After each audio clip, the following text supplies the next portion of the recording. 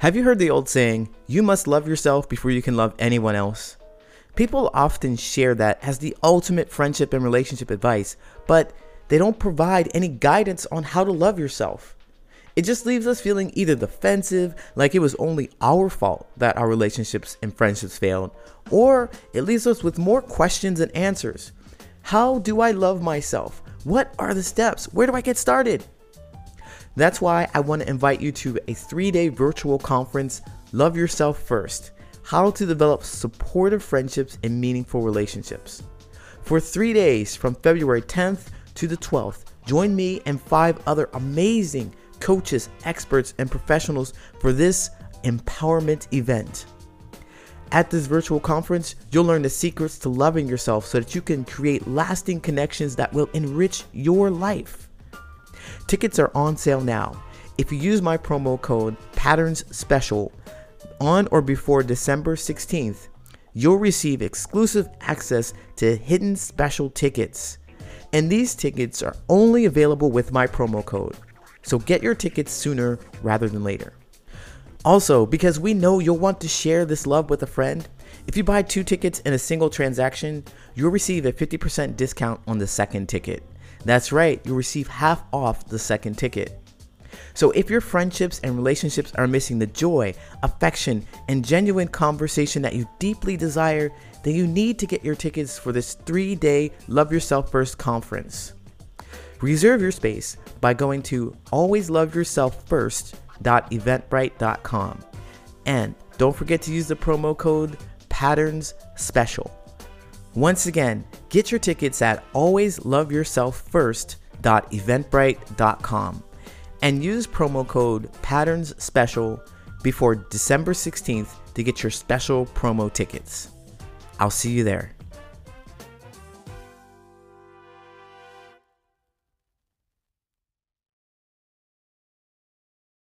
Hey, what's going on? My name is Coach Lee Hopkins. My pronouns are he, him, his, and you're listening to the Patterns of Possibility podcast. This is a podcast dedicated to helping you replace harmful patterns with new possibilities. In each episode, we'll explore topics that inspire you to be yourself, live your truth, and make lasting friendships. In this episode, I have an interview for you, and it has been an entire year since this interview has been recorded because the podcast was on hiatus. But that really doesn't matter because the information is still valuable today. John and I talk about the emotional eating that developed when he faced a terrible trauma in his late 20s. He talks about how he used emotional eating to cope with that incident and what he did, what steps he did to break out of that. I hope you enjoy. I have an interview for you, Coach John. Now, Coach John, I don't tell anyone else's story, so I'm going to allow him to speak for himself. Coach John, tell us who you are, what you do, and why you're here. Yeah, man. Thank you for having me. And it was really interesting that we connected because I was on another podcast and someone reached out and said, you have to talk to Lee. And I said, okay, tell me how to reach him. And I did. And, just before we started recording here, we just had a bit of a conversation. It's clear that there's a really, really cool connection because I think there's probably a lot of very similar things that we do in the work that we do. So it's a genuine pleasure to be here. For sure, man. If you'd like, what I could do is I could share a little bit of a backstory because you haven't actually heard a lot of my backstory yet either, and say, here's how we got here because I think it might lay the groundwork for some really interesting discussion around behavior patterns and as you call it, patterns of possibility. Yeah, absolutely. Yeah, tell us about who you are. I'm interested. Yeah. So I say that I've had like a pretty varied background. I was a nanotechnology researcher at University of Victoria. So I studied chemistry and marketing psychology. I left that and got into the Navy, became an engineer.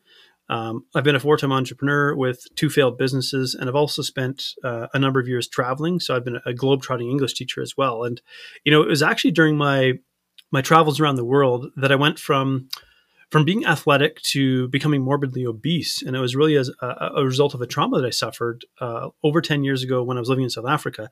So that began, it's almost like this began my journey into adulthood, even though this happened to me when I was 29.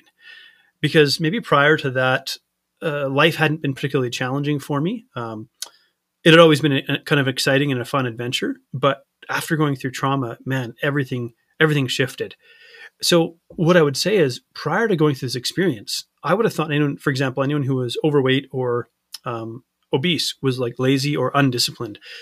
But when I went through an experience that absolutely rocked my world, both physically and metaphorically, I I had to wade into this world of like body image and weight loss, and how did I go from identifying as an athlete and someone who was in good shape to coming to terms with the fact that I'd become morbidly obese because I'd used food as a way to cope with my trauma. Mm-hmm. And so it took a lot of struggle, a lot of failed coaching efforts. And it's not really that's not to speak down about the coaches I worked with, but it was a wrong fit for where I was before I finally had a coach who shone a light on really the glaring problem that was staring back at me. You see, I'd tried many, many different diets to sort of rectify my weight issue and my struggles. And he took a step back and said, you know, your issue here really is your relationship to yourself, your relationship to your body. And, you know, because of all of my failed attempts Mm-hmm. to lose weight, I'd actually really become quite angry and spiteful to my body, like somehow it had betrayed me. And I'd actually, it was like I was trying to punish it into submission. And so when he worked with me to kind of to heal my relationship with myself and kind of by extension food, it created this like seismic paradigm shift where I realized even as a man that I can treat myself with love and compassion, which is a very still probably sounds out of place in our masculine culture, but I could do that and lose weight and be healthy. It just created this huge shift for me. Well, yeah, definitely. It's always been pain, no gain. You have to really Yeah. punch it, really push it, and fears and tears and all that stuff. You have to really just make sure that it's you you are the master of your body and you make it do what you want to do. That's what we've been told and that's what we've been taught. But essentially, there's something else happening there that Yeah. has more of an influence that we don't notice. Yeah. I mean, it was super interesting because I thought I was trying to control my body. And Hmm. what was really missing here, I think, was this idea that uh, I'm kind of working in partnership with my body. So, I obviously believe there's something more to us, our essence of being. I would call it a soul that we have that makes us who we are, housed in a body, and you know, to try Hmm. and fight this home for who we are. It's the only, we joke this is the only meat machine that we have. We only get this once, and so we should really take care of it. And it was just, I think I was trapped in this myth that like men aren't allowed to feel emotions, that feeling emotions makes you weak, that the only sort of safe masculine emotion was anger. And so I'll tell you what the question was that really kind of rocked my world. He said, John, if you make a list of all the things you love and value, how far down that list do I go before I see your name? Wow. Yeah. Th- Wow.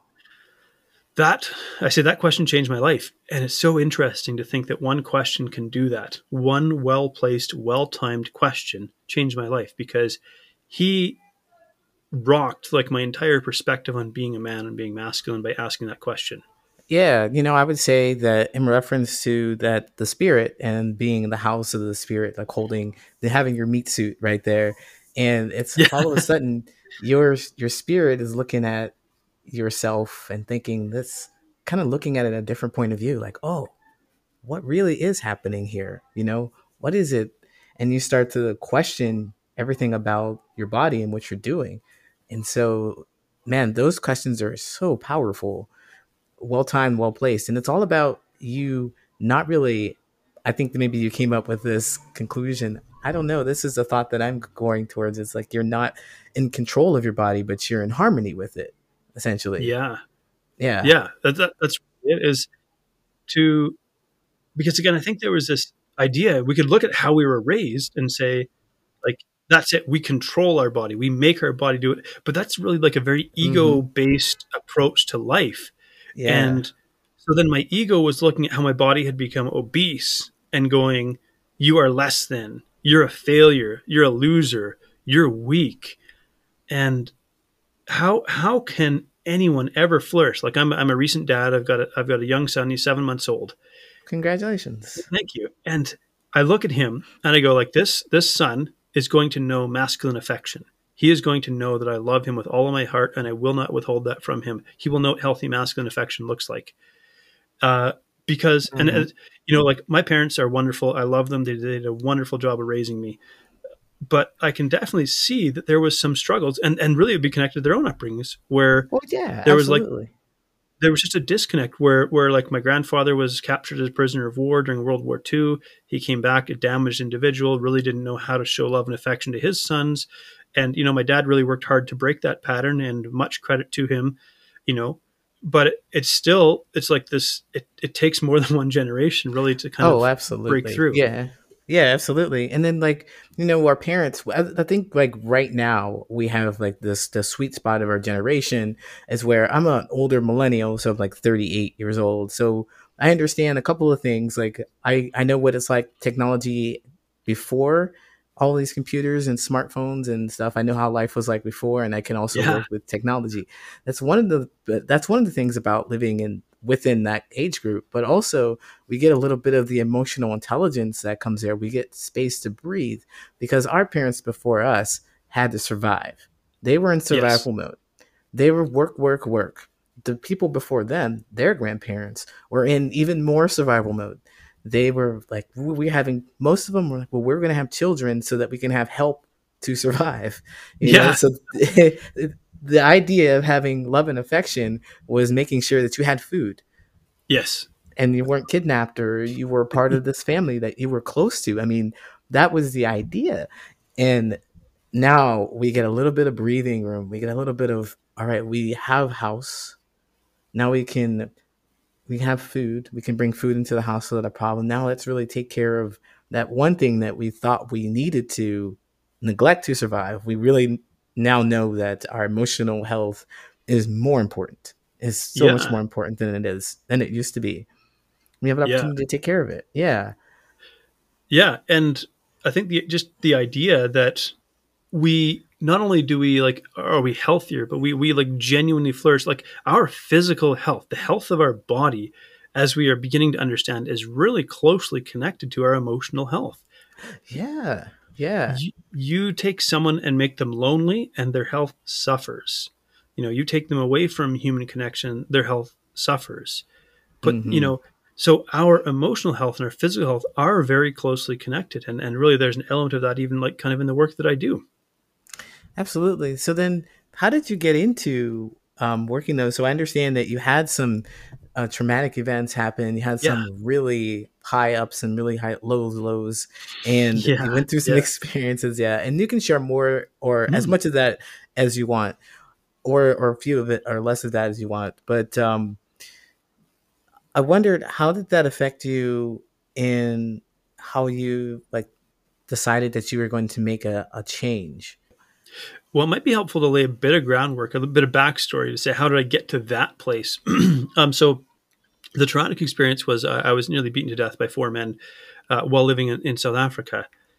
It was connected to my skin color. South Africa is a very troubled nation, has a troubled history, and it wasn't really about me, Jonathan. They didn't know me, but it was connected to. I say that I was a representation of something they felt had historically oppressed them. And so I say that because it helps me to understand why they did what they did, and almost to like not actually take it personally.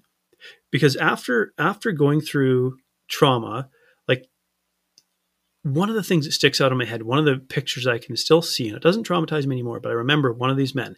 He had my shirt. I was wearing a collared golf shirt, and he had that in his hand, and him swinging this rock right towards my head and cracking me across the skull with it. And he had a smile on his face. And I remember, so that one stuck with me because it was here he was, like he had murderous intent, and he had a smile on his face. So that one I think really like I knew that there was bad people in the world and bad things happened, but this time I was confronted like face to face with it in the most brutal, uh, sort of primal way. Yeah. And Wow. yeah, I have to say right there, though, we can take a moment to take a breath. That was pretty heavy, and appreciate yeah, you sharing that. And I have to point out, though, that my immediate observation is that you wanted to take a moment to understand their point of view with it, even though you were on the opposite side of mm, everything. that it's not about you and you're not that important. Apparently, like I say that in a joking and loving way Right. for Yeah, sure, but people are absolutely. motivated by they have their own motivations. Hmm. And I think that's just remarkable that took some work, I'm sure, to have that Yes. happen. It wasn't something that happened in the moment, like, oh, I get it, and not quite.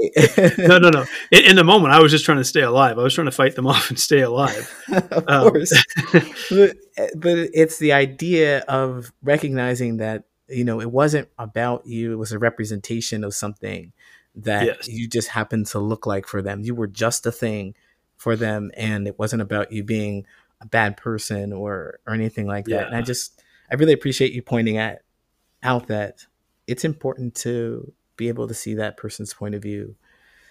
Amazing. Yeah. And what I say is so because in the beginning after the incident, of course, there was a lot of anger and rage, Hmm. uh, a really strong desire for vengeance because it felt really unjust. Of course, I mean, I obviously took some offense to it. Why did you do this to Why? me? Yeah. Why would you ever take offense to that? Yeah. And I will say to anybody listening, like it sounds like I'm talking lightly about it, and I can because I've done the work and I've come to the place of compassion and gratitude for what happened to me. But I don't want anyone to misunderstand or think that somehow that I'm playing lightly with this because these are incredibly deep and heavy experiences to go through. But there came a point where I got tired of being angry. I just was tired of being angry. These thoughts of rage and vengeance and violence coming into my head. There's always a part of my brain that says this is not you. This is not who you are. And so it almost felt like these thoughts were very intrusive and they were unwanted visitors.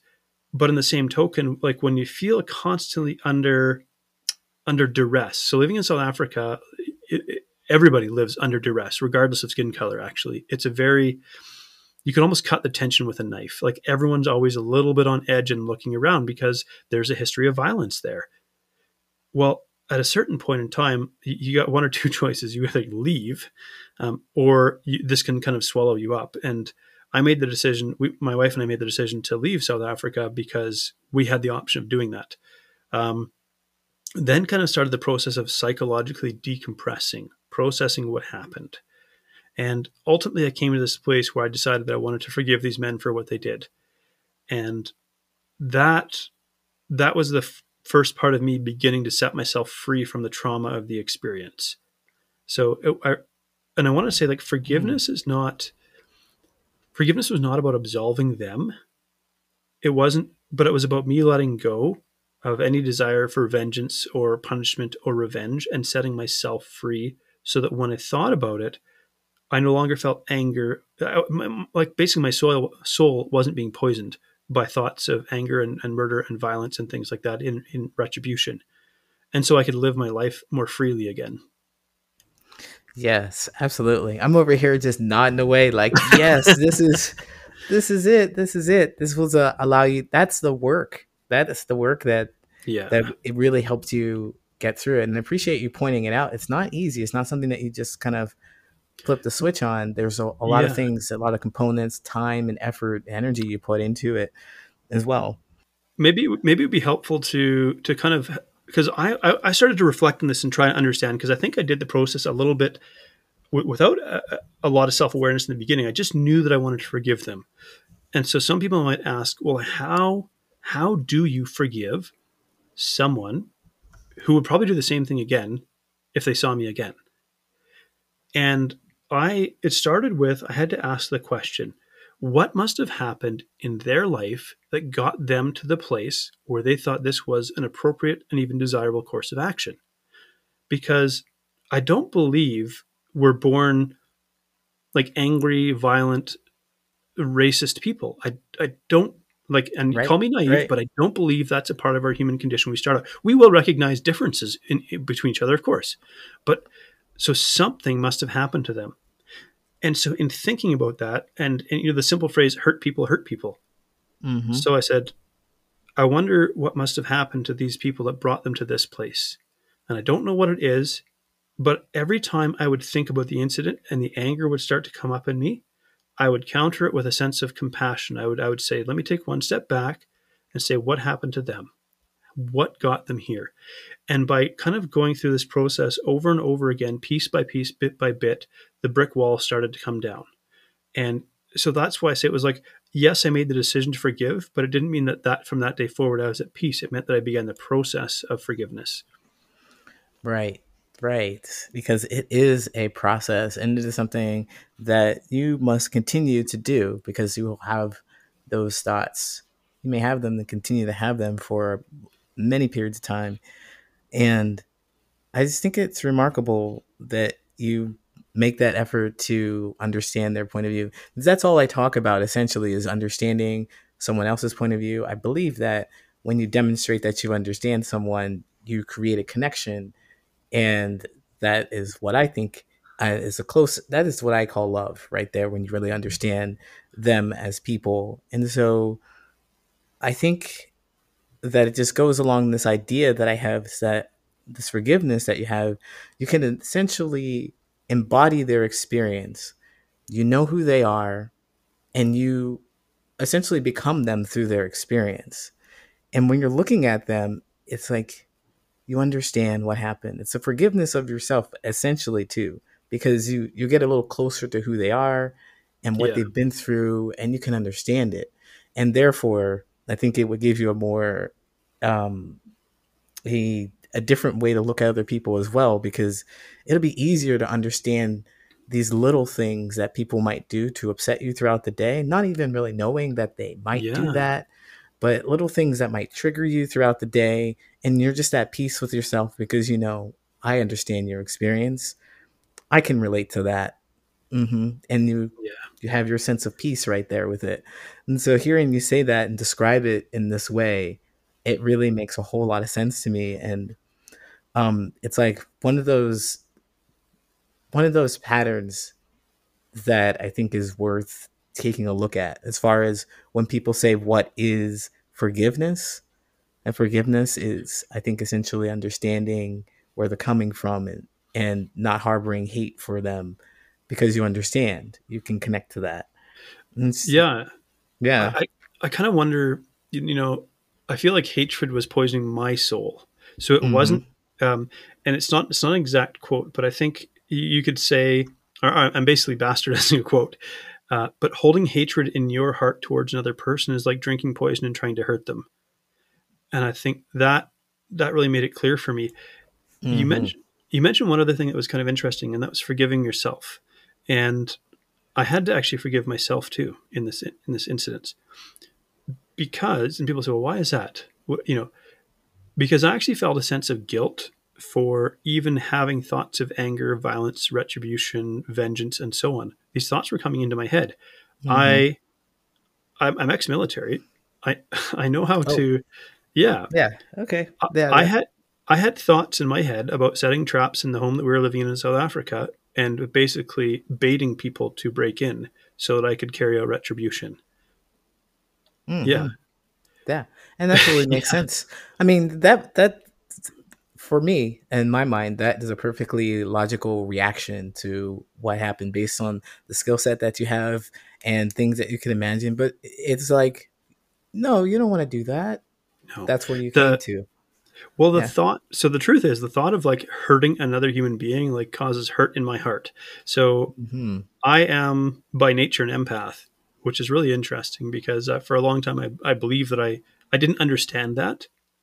So I didn't understand, for example, as a child, I would have temper tantrums, these huge like emotional outbursts.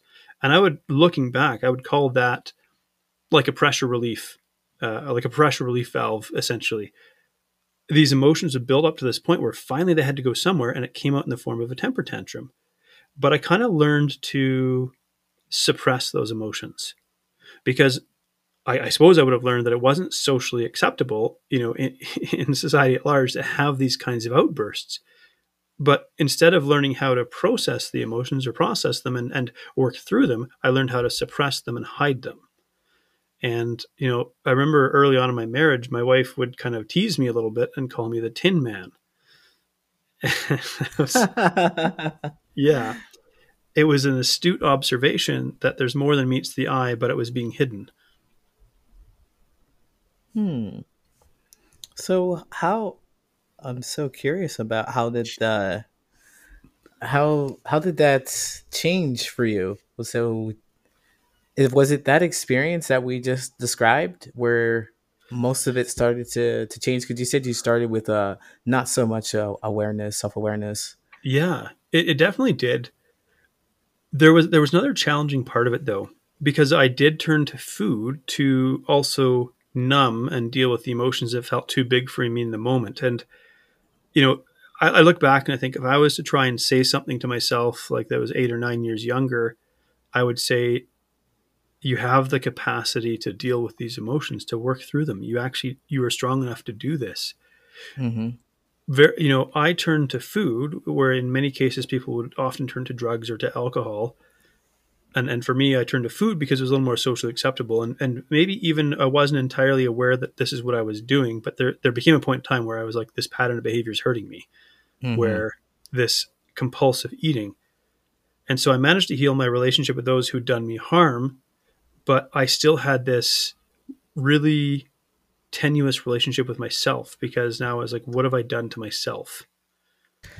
Okay, so then yeah, you talked about like having to forgive yourself, and so we're talking about several different relationships here when it or forgiveness, you and yourself, Yeah. and so how did that? I mean, there's it seems like there would be an order of operation for Yeah. that. How did Yeah. that work for you? That's a funny way of putting it. I love that. I'm thinking bed math, from math class. Brackets, exponents, Please. division, multiplication, addition, subtraction. That's going back to high school there. Yeah. So the first step is actually becoming aware of the behavior pattern, becoming aware that it exists. And for me, my wife tried to, as kindly as possible, point this out to me. And I at first rejected it because I treated this as, I think my ego didn't like it. I was like, you are shining a light on a really painful part of my existence right now. And I don't like that. And Yeah. so I would, because I knew that I was obese and I didn't want to acknowledge it because I used to be an athlete and I had trouble reconciling who I presently was with who I used to be. So Mm-hmm. I think the next step for me was to grieve and let go of who I used to be and recognize that that person wasn't coming back. Grieving. That's super Yeah. interesting.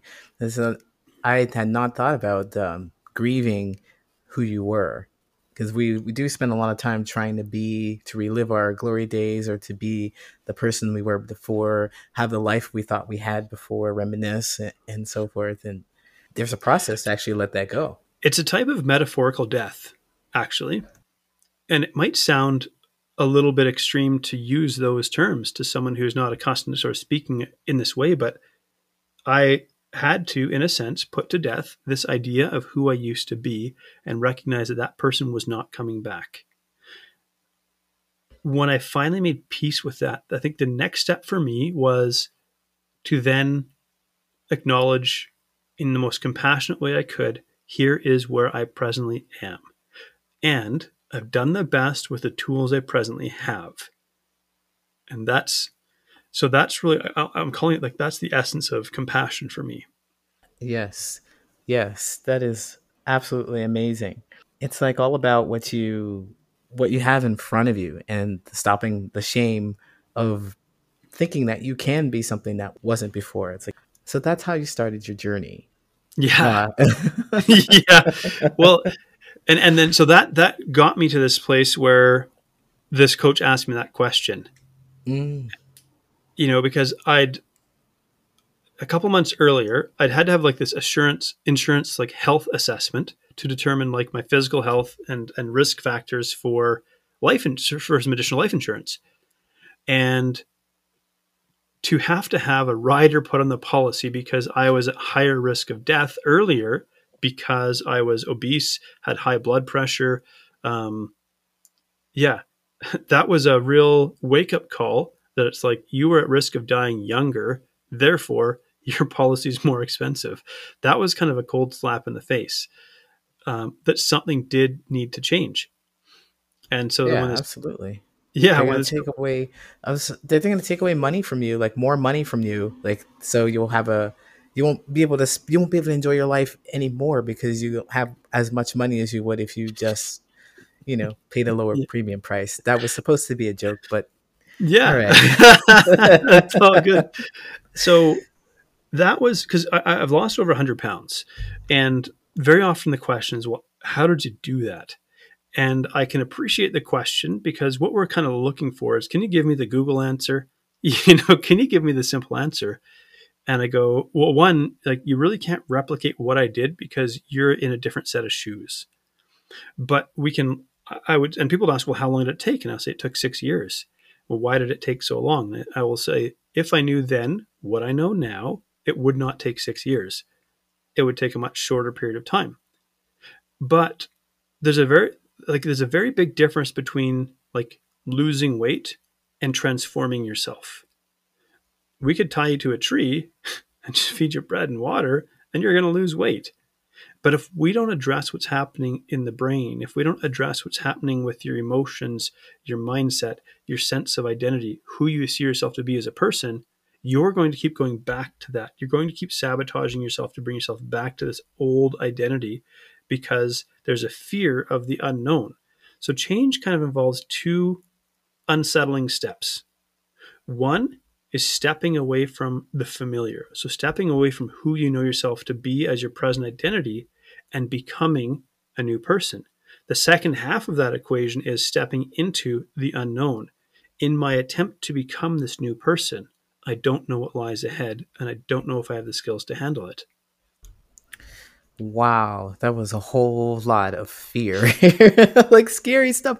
It's on the other side of it. But no, I mean, that's completely understood. I understand that completely. I mean, absolutely what you're saying is much deeper than what we've been able to see before. It's all about you being not breaking old habits, but becoming a new person, more looking like who am I going to embody and be rather than finding things that didn't work before, kind of leaning in towards something instead of running away from the thing, Yeah. something like that. So change is uncomfortable. We'll Mm-hmm. just acknowledge that. So we have this dynamic tension that we experience in life. So we have a primal nervous system that wants to keep us safe, and it wants to keep us safe by keeping us comfortable, warm, fed, and avoiding pain. So there's this primal urge. Now, within us, though, we have a soul that is seeking growth and development and connection and transformation. And so we experience this sort of tension between these two forces pulling against each other. Do I want to stay comfortable and feel safe, or do I want to realize sort of the actualization of my potential by being willing to go through this transformation? And I'll say it's a lot easier to do when you have somebody by your side. Oh yeah, absolutely. Definitely someone to help you with a voice in your head, like just tell you Yeah, continue, keep going. Because when well, let's say you're just programmed to never done this before, and if it gets uncomfortable and you get to that point where you're between those two poles and you're like, oh, it's getting difficult, is it worth it? Maybe I just want to sit back down.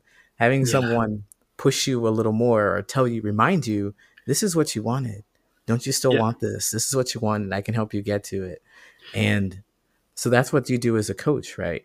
Yeah, there's another part to that. So you get into this process and you go, "This feels really uncomfortable. Am I doing this right?" Like, Yeah. it's, like really, in the simplest sense, is it supposed to be like this? Because we've been sold a comforting lie, and that is that transformation should be fast and easy. And the truth Yeah. is, it takes time, and it's going to challenge you. That's what produces growth. But this is why there's still basically a market out there selling people quick fixes, because there's an element of us that we like the comforting lie that there's a fast and easy and painless way to grow and create change in our life, when in truth it's actually really difficult. And I think there's kind of another element to this. So if we look biologically speaking, human beings, if we make ourselves, like when we go into the process of transformation, we become vulnerable because we're stepping away from the security of the known, And our primal brain goes, I don't like that. I feel unsafe. If we do this alone, we're very likely to retreat and self sabotage back into the familiarity of our old self. But when we are connected to another human being who is a source of, in a sense, strength and protection, even though you might not see it like that, it is now safe to become vulnerable and go through this process of change because someone is there with you, protecting you and guiding you. And that's why the coaching process is so powerful. I'm taken aback by that, and I really feel the spirit of it as is something that is just genuinely wholesome, and that's why we're so wired for this connection, is because together we can do a lot more than just by ourselves, and it's specifically because we're wired to feel protected in these moments where we need to grow and feel vulnerable. We can feel safe doing that, and Yeah. therefore connect and move further faster. The next really cool component of this is what I call wrestling with your demons in the light. So Okay. in the process of trying to create change and transformation, like I say that awareness is the first step to change, and maybe more importantly, compassionate awareness, because you have to become aware of exactly where you're at, and what's going to come into the light is your flaws, your failures, your weaknesses, the things that make you human. And it's going to be uncomfortable to see those things. But if you can bring your struggles and wrestle with it in the light instead of hiding them in the darkness of shame, you can now move through them and put them behind you. Shame, I believe, comes from this good and bad value, and getting rid of shame, like being able to see all of who you are, will allow you to do the work that you need. So then that gives you the ability to hear the words like, all right, you didn't reach your goal. That's okay. You can still try again tomorrow. You can still work hard. It's not the end. You have failed many times before. You just hadn't noticed because it was covered up in shame. But look, you made it to where you are now. It's all very inspiring and I think very connecting things, a new Yeah. pattern to recognize and create when you're with another person, essentially. Well, what's really powerful is to understand that so much of our behavior takes place at the subconscious or the unconscious level. And this is why I use the phrasing that awareness is really the first step to change. We have to bring that pattern of behavior into our conscious awareness where we can then assess it, assess its effects on our life, and if it's a pattern we want to break free from. So I have like a little analogy I like to give because people might ask, well, how do I change a belief? Because the way that our powerful primal brain works is it will seek to reinforce our sense of identity about ourselves. So, for example, when I was obese, I sort of created this identity of the jolly fat guy. Now, my behavior around food was really connected to acting in congruence with being the jolly fat guy. Hey, we got a few extra ribs left over. John, do you want to finish them up? Hey, you know what? There's one more burger patty. You want to eat that? And so people, knowing they could kind of get a quick win with my friendship by offering me to clean Mm. up whatever was left of the food. So I was acting in congruence with this identity of the jolly fat guy. So I share that to say, um, when we recognize sort of the identity we've adopted, our behaviors kind of start to make sense. And when we find ourselves struggling against change, we go, am I pulling myself back into this old identity because I'm afraid of letting go of this person? Because the truth is, there are some elements of the jolly fat guy that were good. It's not like this was entirely, I was leaving behind an entirely bad thing. When we realize that, we go, okay, this is why it's going to be hard to leave this behind. There were elements of being the jolly fat guy that were good. I had Hmm. social acceptance, social recognition. People liked me because I was fun to be around. I could eat whatever I want, kind of without restriction or things like that. So there were elements Hmm. of that it was never cold in the winter because I had plenty of insulation, things like that. So if we're going to change, we ultimately need what I call an emotionally compelling reason. And so when we think about change, here's kind of the process I see taking place. So our mind subconsciously looks at where we're at, and then we'll start to visualize when I achieve this change, here is how I will feel ultimately. Not just here's how I'll look, but here's how I will feel when I accomplish that change. Now, our brain will start to give us dopamine. That's that neurotransmitter that makes us feel good. It's a pleasure neurotransmitter. That surge in dopamine actually gives us the push to get over our first fear of change. I want this more than I want to remain the same. But after a period of time, that dopamine is going to die off. We're going to confuse that with a loss of motivation. But really, what it was, that initial surge in dopamine, that excitement over starting in something new, was to get us over our fear of change. So now that we're past that first part, how do we keep going when our brain's telling us, you know what, it'd be easier to go back? So we need something to pull us or compel us emotionally. And I'll give you an example in my life of what keeps me moving forward. So I'm also an older millennial. I'm 39, and I have a 7-month-old son. This kid has limbs that don't stop moving. Like even in his sleep, he's thrashing around in his crib, right? Even in the womb, he was doing 120 kicks a minute. Like it Wow. was, yeah, my wife had a hard time sleeping because this little man just did not stop moving. So he's not a snuggler. I have to turn him out because if I don't, he's literally trying to twist his way out of my arms to look and see what's happening. So he's got a very active brain, very active limbs. Now, I'm 39 going on 40. This kid's going to turn 1 and then 2 and then 3. And you wait till he gets those legs under him, right? He is going to Hmm. be moving. And I do not want to be on the sideline watching him. I want to be physically active and present in his life. I want to be on the floor playing with him. I want to wrestle with him. I want to run with him. And so when I look at that big bag of chips, for example, and go, oh man, I could just eat that entire thing. I look at my son and I go, I want to be in his life. And I want that more than I want that bag of chips. Yes. Yeah. Exactly. There's something out there that is just a little more important than the impulse that you might have right in front of you Yeah. that impacts your long-term goal. I like this the emotionally compelling reason. And as a coach, how do you get people to recognize their emotionally compelling reason? Because if they're coming to you and you help them with their diet, but it's more about what's happening with the relationship with themselves. So Yeah. how do you help get that compelling reason? It's a bit of a process. So I give the analogy like I meet people where they're at. I meet them at the ground floor. So I look at where I'm at in my journey, in my experience, in my expertise, and so on. And I could say maybe that's like being on the 10th floor. If I try to shout at them from the 10th floor and go, it's so great up here, you should come up here. You imagine people at the ground level, there's so much noise, they can't really hear you. They might see you waving your arms, but they can't hear anything you're saying because I'm Hmm. not communicating at their level.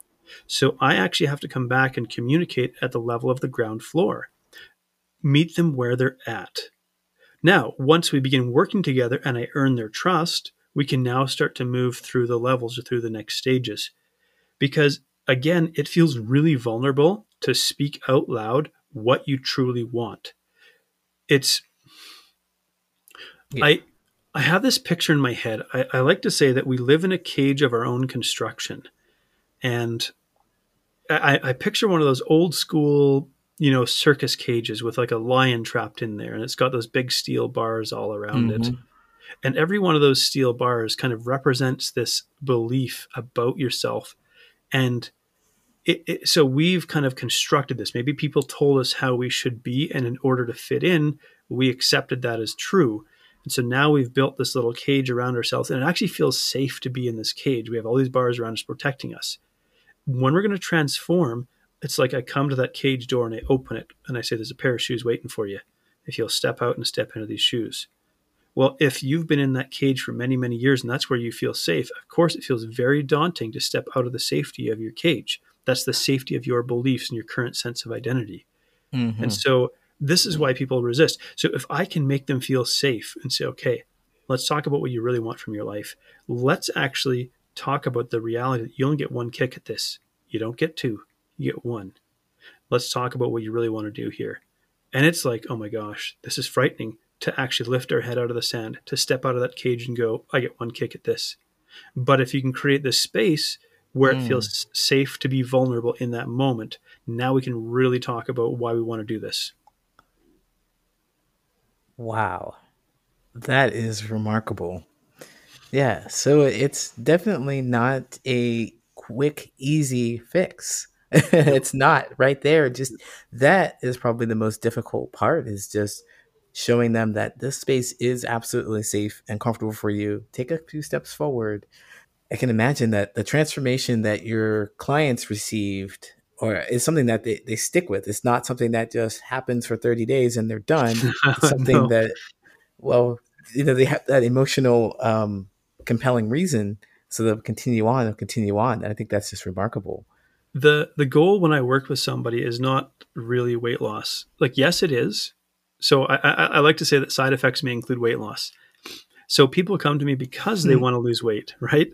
And hey, Yeah. I get it. And that's actually a good thing because we do have a crisis of obesity and overweight in our society, and it is negatively affecting our health very badly. It's costing our healthcare system a lot. So there's this real crisis. But for many people, there's no good reason to change it until they get that diagnosis of you're going to die if you don't change this. That's most people's emotionally compelling reason. And Hmm. it's a tragedy that we get to the place where we get this news that, like, if you don't change this, you're going to die in 5 years or less. Okay, well, now that lights a fire because I want to stay alive. That's my emotionally compelling reason. But the truth is, weight loss, like I said, is relatively, I want to say simple because it's not necessarily easy, but it's relatively simple to accomplish.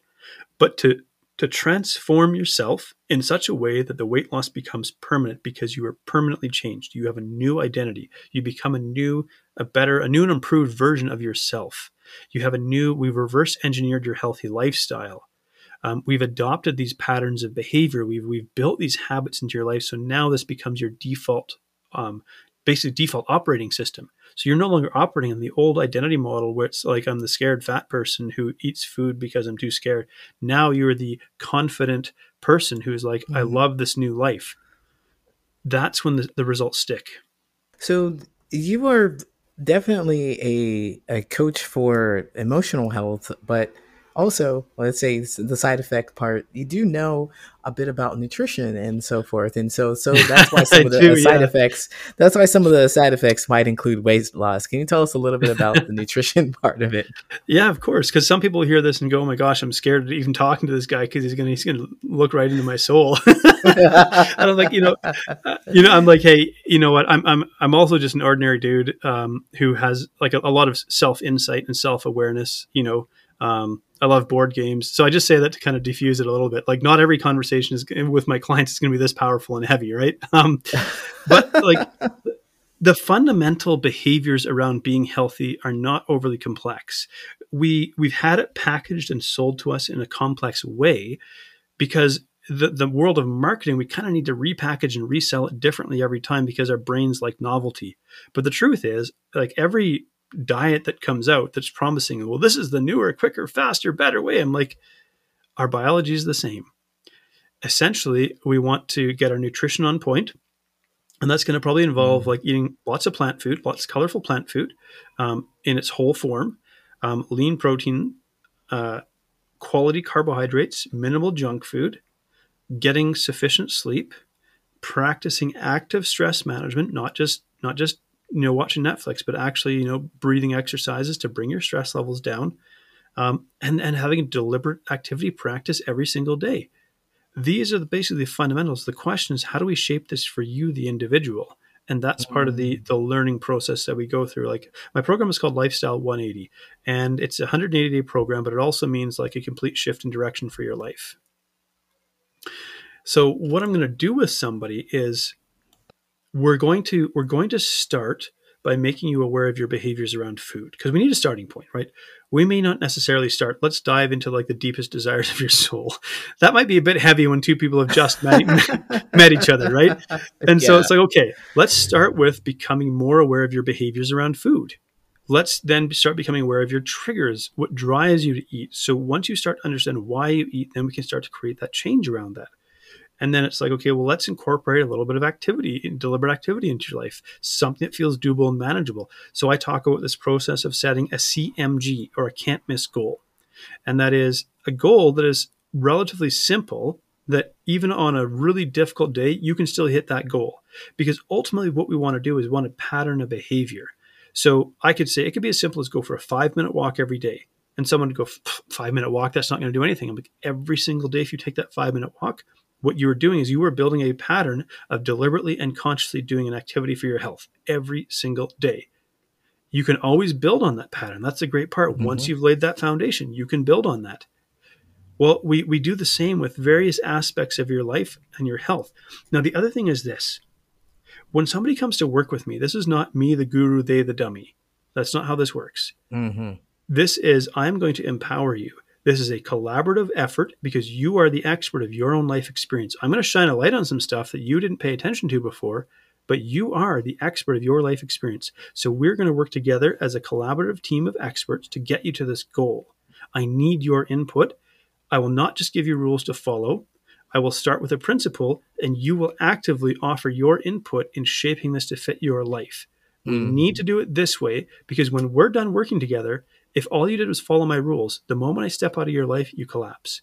But if I empower you and make you an active participant in this transformation where you are actively shaping it, now it's going to stick. And that's the goal. Wow. Yes, absolutely. Absolutely. Clearly, I'm passionate about this. Wow. Yes, absolutely. I mean, you are definitely an inspiration. And I'm sure a lot of people who have listened to this are going to be trying to follow you right now. So can you tell us a little bit about where we can find you and how we can connect with you? Yeah, freedomnutritioncoach.com would be my website. So you can learn a little bit more about the nutrition coaching that I do.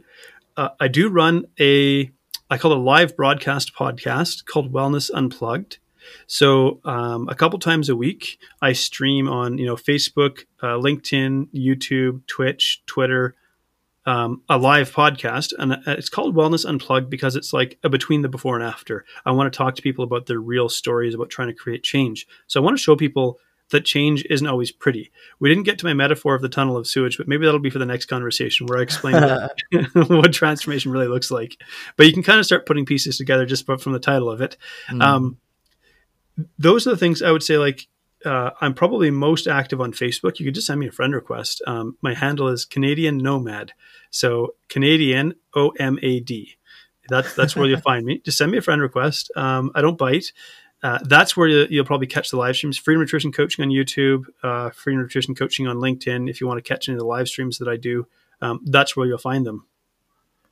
Wow. Well, thank you so much for all that. I am really interested in learning more about your coaching, and I really relate to your practice because it's definitely all about recognizing those patterns and creating new behaviors, and how you've recognized some of yours, and you've seen how you can get some of the best results that you can emotionally and physically, and how everything's tied together that way. And I think it's a very important and powerful thing that you want to empower your clients with everything that you know, so that they can continue and they can grow and they can be well with themselves. It's not about you retaining them. It's about you empowering them to be the best that they can possibly be, and perhaps lighting out someone else's world too. Yeah. I like to say I want referral business, not repeat business. Yeah. I love that. I love that. I want to do such a good job working with people. They can't help but tell other people about it. That's really what I want to do. Absolutely. You're well on your way. I'm sure. Well, thank you, John, so much. Thank you, Coach, for coming on, and we'll talk again soon. You bet. Thank you. Take care.